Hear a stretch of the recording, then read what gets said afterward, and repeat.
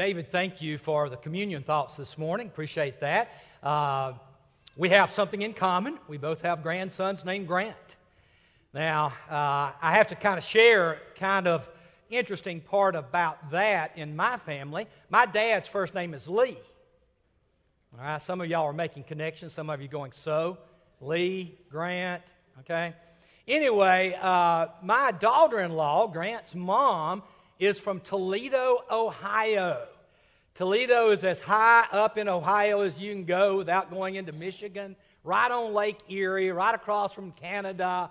I mean, her family, they are northern people with northern accents. And so the first time she came down to travel to Mississippi to meet my family, as we were going down, we were passing several Civil War battlefields. One in particular, down as we turned to go down into Mississippi off of I-40. And so as we were passing this battlefield, there were cannon out in the field. And I turned to my daughter-in-law and said, Andrea, do you know what those cannon are? And she said, no, not really. I said, we're preparing for the next war of northern aggression. To which she said, what war? I said, the war of northern aggression, when you northerners attacked us southerners. And she said, you mean the Civil War? And I said, oh no, war of northern aggression. That's what it was. And so to make sure I never forgot that joke, she named my oldest grandson Grant. Y'all just think about that. You know, and I'm like, well, you got me back since my dad's name is Lee. So anyway, but yes, Grant is a precious name for a grandson. You know, families are precious. My mom and dad, again, my dad's name was Lee Hugh. He went by L.H. Mississippi, you know, a lot of times people would go by their initials. My dad was a farmer growing up as a child. My grandparents were farmers, cotton farmers there in Mississippi, as you could imagine. My dad, once he got off the farm, decided, I don't want to do this anymore, and started working for a company that had a factory there in Ripley, Mississippi, and the company was based here in Nashville called Genesco. Just out of curiosity, how many of you worked for Genesco? I know Glenn did. Some of you, I know there used to be a factory downtown. Genesco literally came from the name General Shoe Company. You just take that and shorten it, and you get Genesco. And so my dad worked for Genesco. He was a shoemaker. It was that simple. Mom stayed at home most of her life. 4 children were born to the family. I was the second born. An older brother who I lost many, many years ago in an accident. Younger brother, younger sister. All of us stretched out. My brother was 5 years older than me. My younger brother 6 years younger than me. My sister 10 years younger than me. Mom and Dad wanted to have 4 separate families. That's what they wanted to have. In many ways, they did. But grew up going to church, and you know, family was important. In fact, I have become the family genealogist. I do the family history for the Chapmans there in North Mississippi. And I've gone back and just kind of dug as far back as I could, trying to find out who are we and where did we come from. And you know, family is important. I used to say to my boys when they were teenagers, when they would go out at night, I'd say, I want you to remember who you are, and then more importantly, whose you are. You are a Chapman. Don't bring reproach on that name, but more than that, you're a Christian. You belong to Jesus Christ. And that's still a message that I pass along, you know, to my kids. You know, remember who you are and whose you are. And I'll do the same thing with my grandkids. We are in a part of the mission of God of where we're looking at the blessings of the gospel. And a couple of weeks ago, Brian Shepard began by talking about the gift of forgiveness. And Brian talked about the fact that how that because we have been forgiven, we need to learn how to forgive others, and how that you live a miserable life if you don't learn how to forgive people. And he had that beautiful list of 2 records up here on the stage, and how that all of us play one of the other of these playlists in our heads, and the one that we play in, either the one of resentment or the one of forgiveness, will determine a lot of who we are as people. Last week, and of course, Acts 2:38 lists forgiveness as the first of the gifts or the blessings we receive. Last week, we looked at the Holy Spirit. And I simply talked about why is the Holy Spirit so important? Why do we need a helper? And the answer is very simple. That's because we can't do it on our own. I mean, the very first covenant was a perfect covenant, but God found fault, the Hebrew writer said, with us, with the people. We simply could not keep the law. And so the Holy Spirit's been given to us. And the same text that talks about forgiveness talks about the gift of the Holy Spirit. Well, today I want to talk about a third blessing that we have, and it has to do with the subject I just introduced, which is about being a part of the family of God, becoming children of God. The text that Tony read this morning, coming out of John chapter 1, begins with the fact that Jesus came to his own. He came to his own family, and his own family didn't receive him. But John goes on to say, yet to all who did receive him, to those who believed in his name, he gave the right to become children of God. And I know it's easy for us to read that and say, yeah, I've heard that. You know, I've heard preaching on it. I've heard classes on it. So what? Let me tell you, there's something profound going on in John's gospel when he talks about becoming children of God. And he emphasizes it by saying, it's not children of natural descent. You can't run the genealogy of the children born into this family. It's not a human decision, a husband's decision, but it's a birth that comes from God himself. And so what you have as you look at this third gift, this blessing that God gives to us, is this concept of family going all the way back to the beginning. So what does it mean to be children of God? You know, after God had created everything, he said it was good. You get to the end of Genesis 1, in fact, it's very good. And then all at once, you get into Genesis 2 as he kind of is recapping the making of man, the creation of man. He looks at Adam and it says, it's not good for the man to be alone. I will make a helper suitable for him. Little insight into Les Chapman. I hate being alone. I hate quietness. I mean, June is right now visiting with grandchildren. Okay? She called me up a couple of days ago and she said, how are you doing? I said, the house is too quiet. Now, that has nothing to say about June. I mean, when June's there, it's still quiet. But at least I'm making a noise. You know, but when June's gone, my mom used to talk about when, we had lost Dad, how that she would oftentimes talk to herself. I haven't gotten there yet, but I was getting close this week. Mom says, not only am I talking to myself, I'm starting to answer myself. And I'm like, Mom, that's not good. But I don't like being alone. I never have liked being alone. And God knew that. And so what does God do? He creates the family.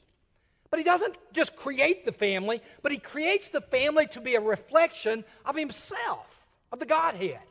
Every time I do a wedding, one of the things I say to the couple getting married is, listen, God created marriage and the family because he wanted you to experience just a little bit of what it's like to be in the Godhead. Let me illustrate how that works out. Here is kind of the typical symbol of the Trinity.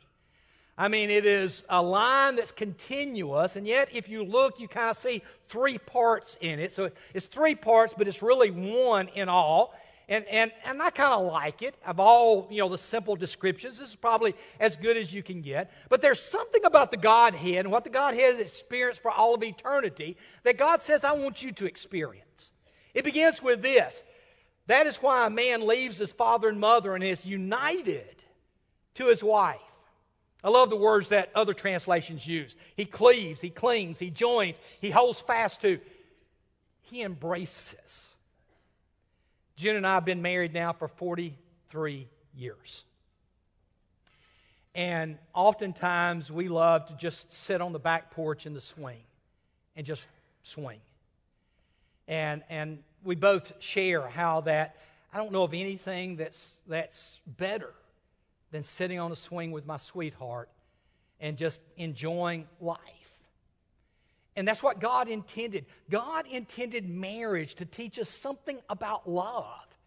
Because God is love.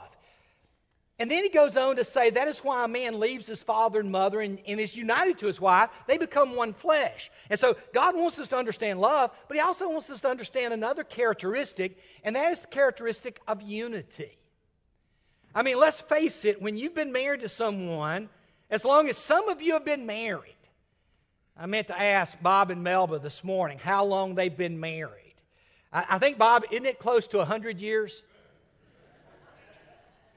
It's getting close, you got to admit. It's a lot closer than 43, you know. But you see Bob and Melba, and it's Bob and Melba. It's not just Bob, it's not Melba, it's Bob and Melba. And a lot of you are that way. You know that's the way it is. We become almost as if you can't say one without saying the other. It's that profound unity that we experience that has always existed in the Godhead. And then you turn to Genesis 4 and you have another characteristic about marriage. Adam makes love to his wife Eve, and the end result is that she brings forth a child. The first child, Cain. But notice the language she uses there. With the help of the Lord, I've brought forth a man. Something amazing happened. And all of us who have been there in the hospital to witness the birth of a child know what I'm talking about. I mean, all at once you're sitting there looking at a little girl or a little boy. Sri-Lan came in this morning and she says, I want to show you a picture. And it's a picture of a great-granddaughter. And you just look and you're like, amazing. This is astonishing. And what God does is he says, let me invite you into something else that the Godhead does. I want you to invite you into creation itself.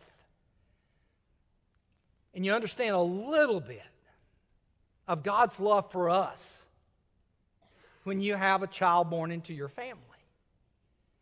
You know, you don't have to... When June and I were expecting our first one, we went to a class on how to go through the birthing process.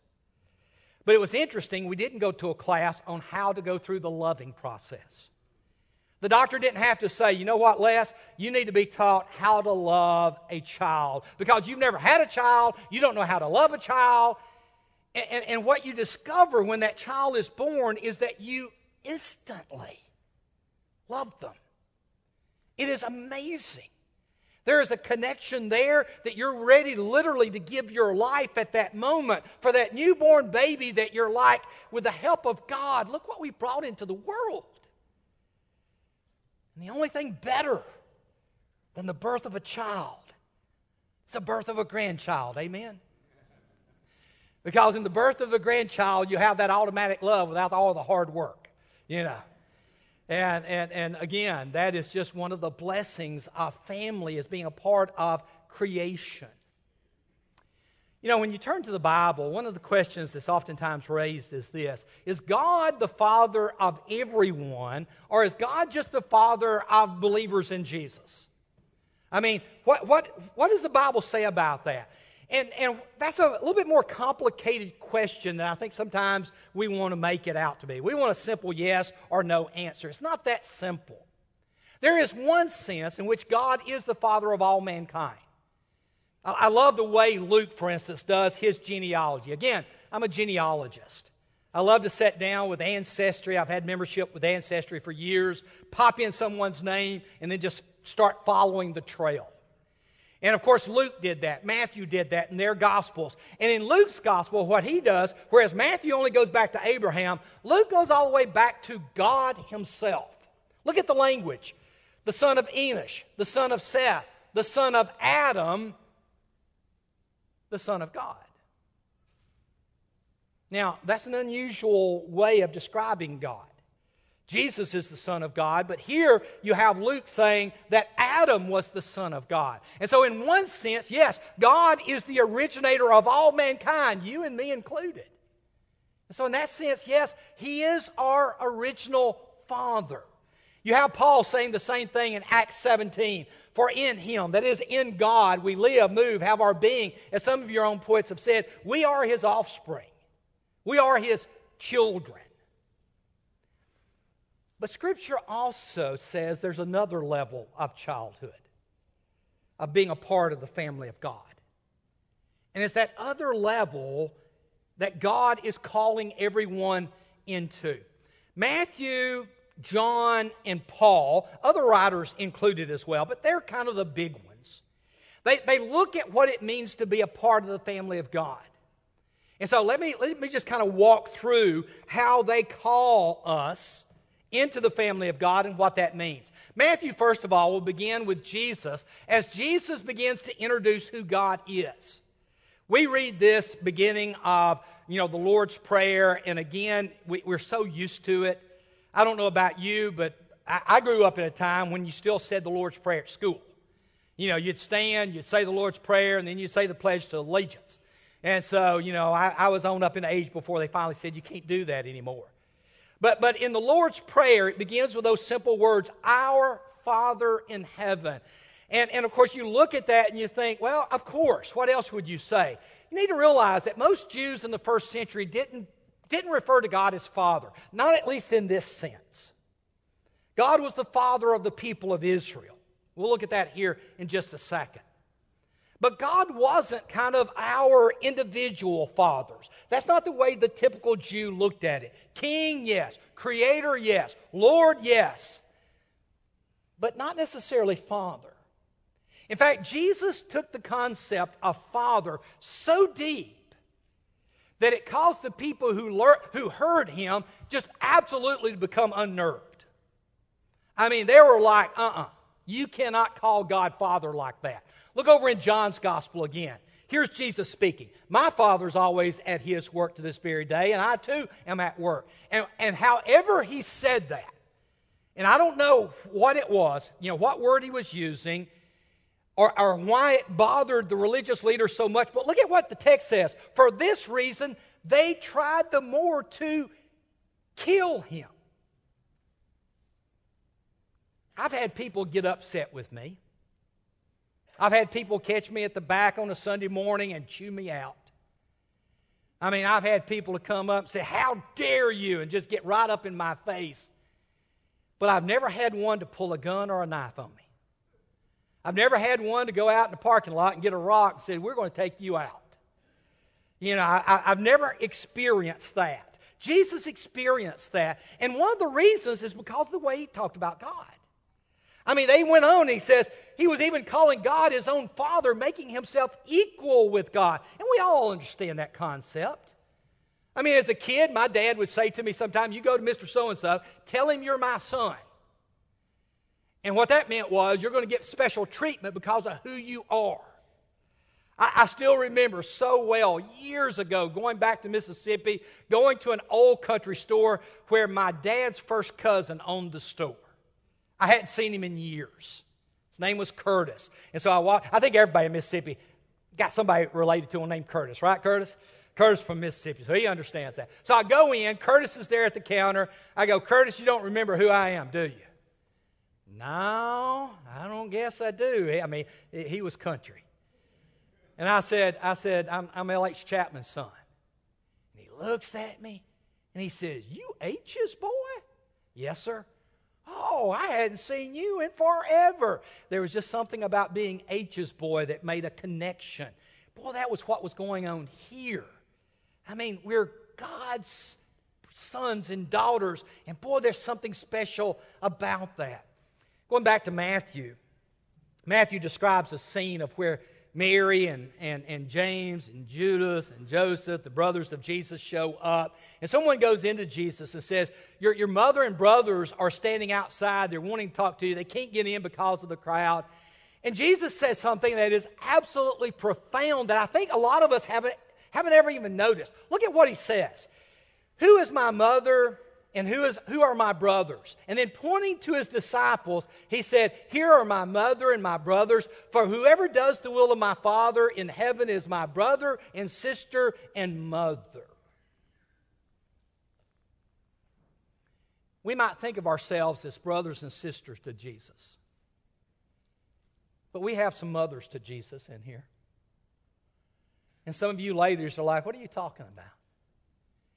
In every church, there are what I oftentimes call matriarchs. Ladies who have just profound influence on the church. People oftentimes ask me, Les, do y'all have female elders in the church? And I go, oh yeah, we just don't publicly talk about that. But if you've ever been to church, you know the influence that certain sisters have in the church. Powerful influence, and rightly so. It was true in the first century. It's still true today. Jesus called these women, these are my mothers, who love my kingdom, who loves my Father. They're the ones who treat me like I'm their son. And so here's Jesus just talking about what it means to be in the family of God. So what does it mean to be children of God? At least from Matthew's reflection, it is about somehow reflecting the character of the Father in heaven, doing His will. And of course, we all know that in our own families. June's mother's name was Natalie. My mother's name, Bonnie. And as we've gotten older, we both reflect our mothers, good and bad. And every now and then, June will see something, and as soon as she does it or says it, I'll go, "Whoo, Natalie's coming out today." To which June's response is always, "Bonnie, do we really want to go there?" As we talk about, those little idiosyncrasies of our parents. And I'm like, no, let's let that one die, But we do. We reflect the character of our parents. And as Christians, the character of our Father. John goes a little bit different direction. Going back to the text a while ago, he has given us the right to become children of God. It's children born of God. He's comparing it to natural birth. And if you turn over to John chapter 3, you see kind of an exposition of that with Jesus and Nicodemus. As Nicodemus, when he hears the fact that you must be born again, he's thinking, really, can I enter my mother's womb a second time? Surely that's not possible. And of course the answer is no, it's not possible. But there is a birth that is from above, anew, a second time. These are just some of the translations that they tried to take that word there in the original Greek and say, what was Jesus meaning by it? And of course, I think what Jesus was meaning about it is that the birth that we have into the family of God is a birth of God Himself. Now, not in the same way Jesus was born. You turn over to John 3:16, the golden text of the Bible. For God so loved the world that He gave His, Old King James said, only begotten. But the Greek is more accurately translated one and only. It's that special son. It's the same word that's used to describe Isaac in the book of Hebrews. You see, Isaac was a special son. Now, Abraham had other children. He had Ishmael, of course, through Hagar.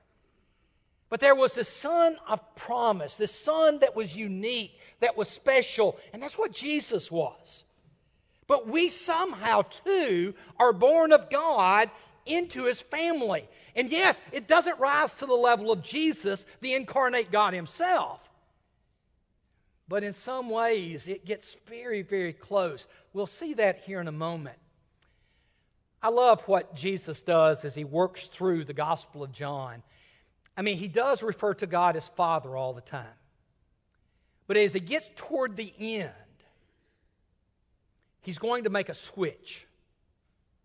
And you need to see the switch. Here's John 15. This is the night of the betrayal.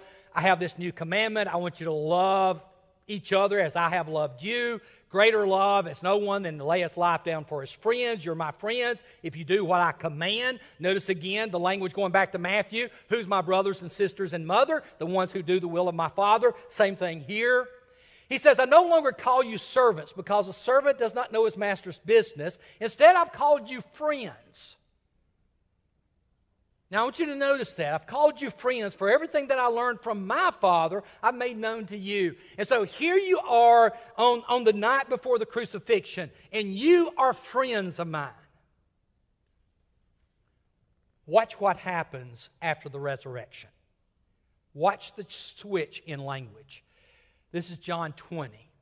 Mary's come back to the tomb. Jesus, appearing to be a gardener, speaks to her. She literally runs and grabs his feet. If you go back to the old King James Version, you have Jesus saying, don't touch me. That's not what he's saying. NIV translates it correctly here. Do not hold on to me. Because what Mary's done is she has literally come and wrapped her arms around Jesus' legs. I mean, how many of y'all remember your kids and your grandkids? You're going somewhere, and they come and wrap around your leg. No, don't leave. And you're dragging them out, into the parking lot, Get to the car, shake them off, and then drive away, right? Maybe we didn't do that, but I've had that happen. One of the kids, the grandkids, and of course you just love it when a grandkids grab you. Oh, Pops, don't go, stay. And you're like, oh, I want to so bad, and I want to leave so bad too. You know how that goes. That's Mary. And Jesus is saying, I've got to go back to the Father. But look at what Jesus then says. Go instead to my brothers. Go to my brothers. Not to my servants. Not to my friends. Go to my brothers. And tell them I'm ascending to my Father and your Father. You see, sin had been paid for. Death had been conquered. An opportunity to be full-fledged children of God has now been made available. Birth and water of the Spirit is possible. And now God can be our Father. I've got 2 sons. One calls me Dad. One calls me Pops. And they're the only people in the world who can do that. Now, my grandkids call me Pops as well, so they can call me Pops. But as far as my sons are concerned, and I don't know why my youngest son, when he was in the 5th grade at Good Pasture, he just switched from Dad to Pops. I don't know why, but he did. But it was okay. I didn't have a problem with it. I always know which one's calling me. When I pick up the phone and I hear Dad, that's my oldest one. I hear Pops, that's my youngest one. They have the right to call me that because that's who I am to them. And that's what John is saying here. I love when he writes in his first epistle, 1 John 3:1, see what great love the Father has lavished on us. Why? What has God lavished on us that is so great? Look at the language then, that we should be called children of God. And here's old John writing this letter, perhaps in his 80s, maybe in his 90s. And I can almost see him as he's writing those words. And then he adds to the end of it. Look at it. And that is what we are. I mean, don't miss that. We are children of God. We can call God Father. And then watch what Paul does as he comes into it. We'll see that here in a moment. Dear friends, let us love one another.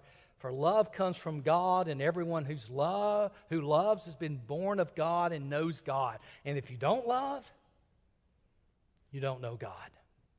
So what does it mean to be children of God? Children who are learning to love like the Father loves. But it's Paul that takes it to the next level. Paul is going to come from 2 different vantage points. Paul was, first of all, Jewish. Born a Hebrew of Hebrews, born a Pharisee of Pharisees, and yet raised in Tarsus, so that not only is he Jewish, but he also is Greco-Roman. He's a Roman citizen. And so Paul's aware of the Roman culture, but he's also aware of the Jewish culture. And so what Paul does is he takes these 2 and he combines them together. For instance, in Romans 9, he's talking about his love for his own people. And look at what he says. For I wish that I myself was cursed, cut off from Christ for the sake of my own people, those of my own race, the people of Israel. And then look at what he says about his own people. He says, theirs is the adoption to sonship, the divine glory, the covenants. Theirs is the receiving of the law, the temple worship, the promises. Theirs are the patriarchs, and it's through their genealogy that came the Messiah, who is God over all, forever praised, amen. Murray, this incredible doxology as he kind of brings this to a conclusion. But y'all, look at the very first one.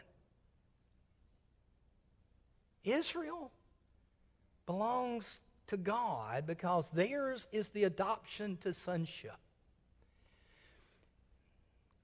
You go back to Exodus chapter 4. And you'll see Moses going down to Pharaoh, and here's what he says to Pharaoh: Israel is my firstborn. And I told you, let my son go so that he may worship me. And so there's this adoption to sonship as the people of God. But of course, Paul's going to take it much deeper than that. Galatians 3, now it's not that you're born into a family that's Jewish. Now you're children of God, notice here, by faith in Jesus Christ. For all of you who are baptized into Christ, have clothed yourself with Christ, it's our decision to become members of the family of God. And so Romans 8, going back to the Exodus motif, and following through with the Spirit said, for those who are led by the Spirit of God are the children of God. Much like the Israelites led by Moses coming out across the Red Sea into the wilderness, become the people of God. But notice what he does with it. The Spirit you received doesn't make you slaves again, though. They had been slaves in Egypt. They've crossed the Red Sea. You're not slaves again. And of course, slavery has to do with fear. But he says, instead, the Spirit you received brought about your adoption to sonship. And so you have a new relationship with God.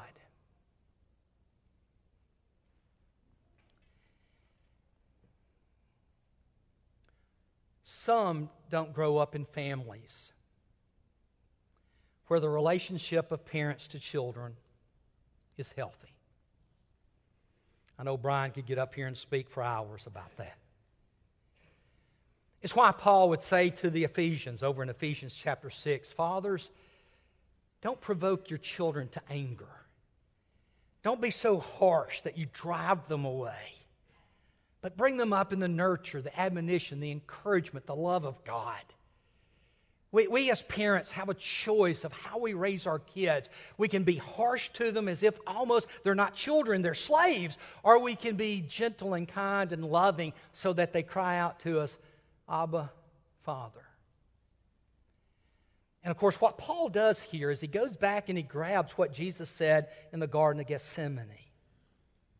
There was something about Jesus' prayer there that just struck a chord with the early church.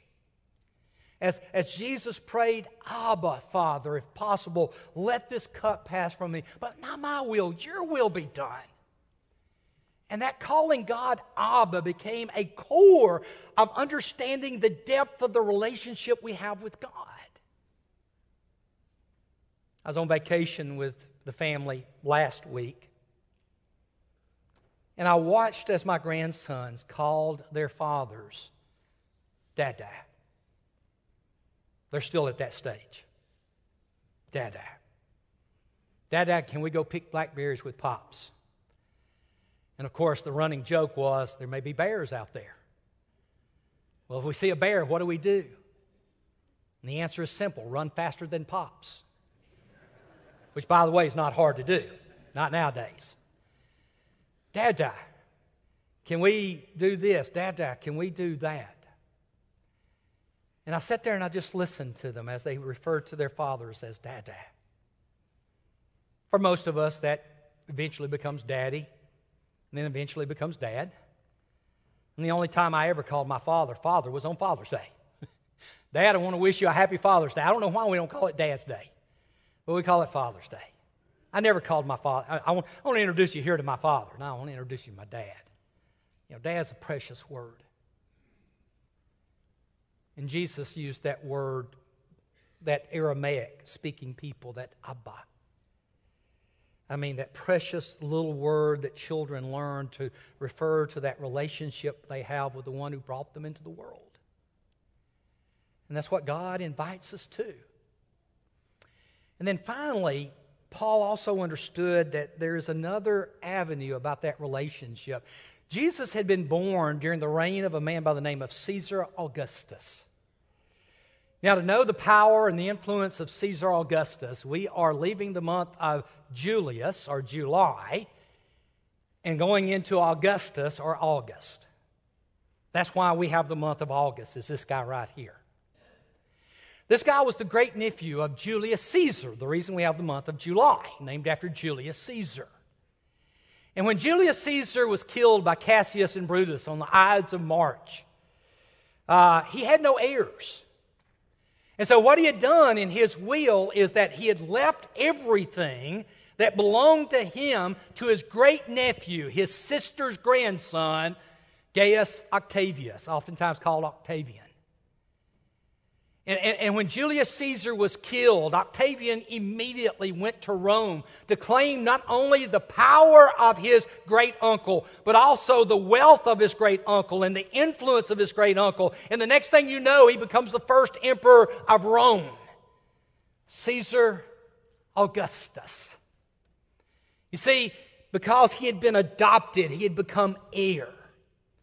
And that became such an influence in the first century that you see Paul picking up the same thing. Now, if we are children, how? Children through adoption.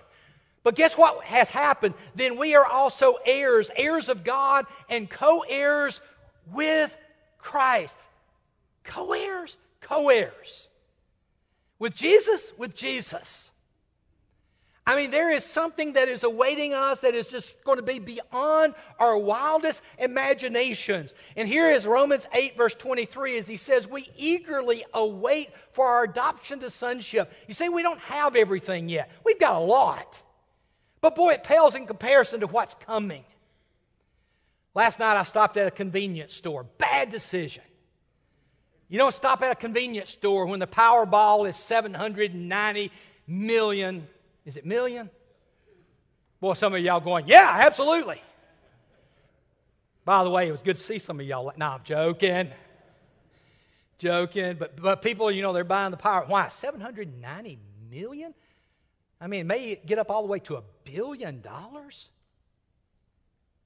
If you're a child of God, y'all, that's pennies compared to what is awaiting you as an inheritance.